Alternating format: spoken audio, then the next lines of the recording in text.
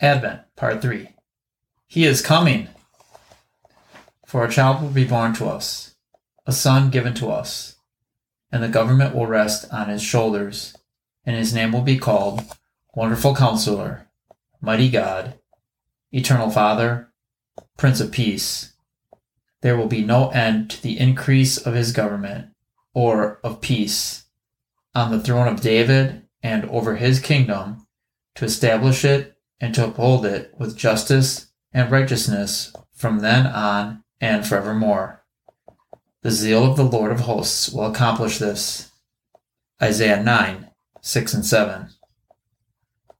Revelation 22:7 tells us, And behold, I am coming quickly. Blessed is he who heeds the words of the prophecy of this book. Revelation 22:12 tells us, Behold, I am coming quickly, and my reward is with me, to render to every man according to what he has done. 1 Thessalonians 5:2 tells us, For you yourselves know full well that the day of the Lord will come just like a thief in the night. While they are saying, Peace and safety, then destruction will come upon them, suddenly, like birth pangs upon a woman with child, and they shall not escape. Advent is all about the birth pangs of the coming child. But this child is not a child, but the Messiah of Israel, the King of Kings, and the Lord of Lords. Revelation 19:16. Yeshua, Jesus, rebukes the Pharisees and Sadducees for not recognizing the signs of the time. Matthew records it in Matthew 16:2 and 3. But he answered and said to them, When it is evening, you say, It will be fair weather, for the sky is red. And in the morning, There will be a storm today, for the sky is red and threatening. Do you know how to discern the appearance of the sky, but cannot discern the signs of the times? This is why it is important to know what the Bible says and what Yeshua tells us we should be looking for. Let's take a closer look. The signs of the times. In Matthew 24, Yeshua gives us those warning signs. He tells us that many will come saying that they are the Messiah, and they will lead many astray. There will be wars and rumors of wars. Nations will rise against nations. There will be famines and earthquakes. But all of this is just the beginning of birth pangs. He goes on to say that they will persecute and kill those who believe, and because of this, many will fall away.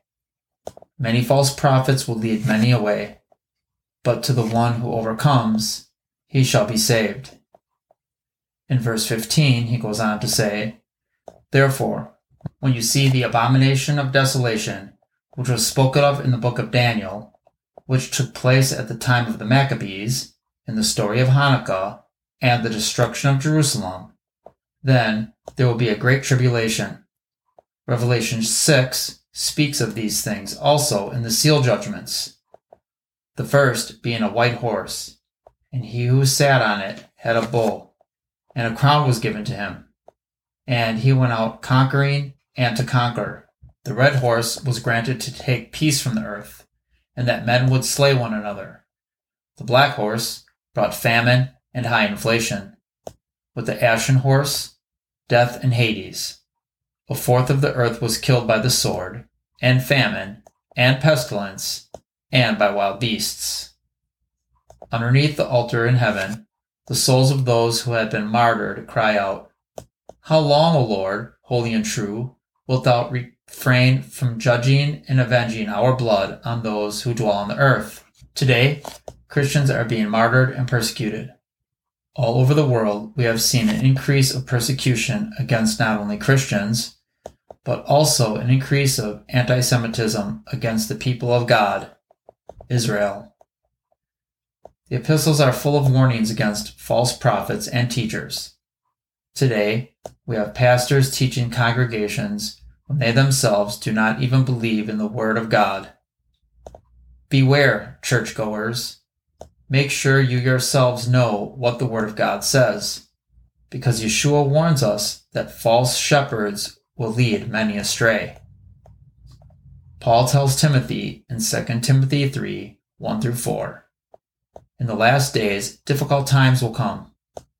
For men will be lovers of self, lovers of money, boastful, arrogant, revilers, disobedient to parents, ungrateful, unholy, unloving, irreconcilable, malicious gossips, without self-control, brutal, haters of good, treacherous, reckless, conceited, lovers of pleasure rather than lovers of God.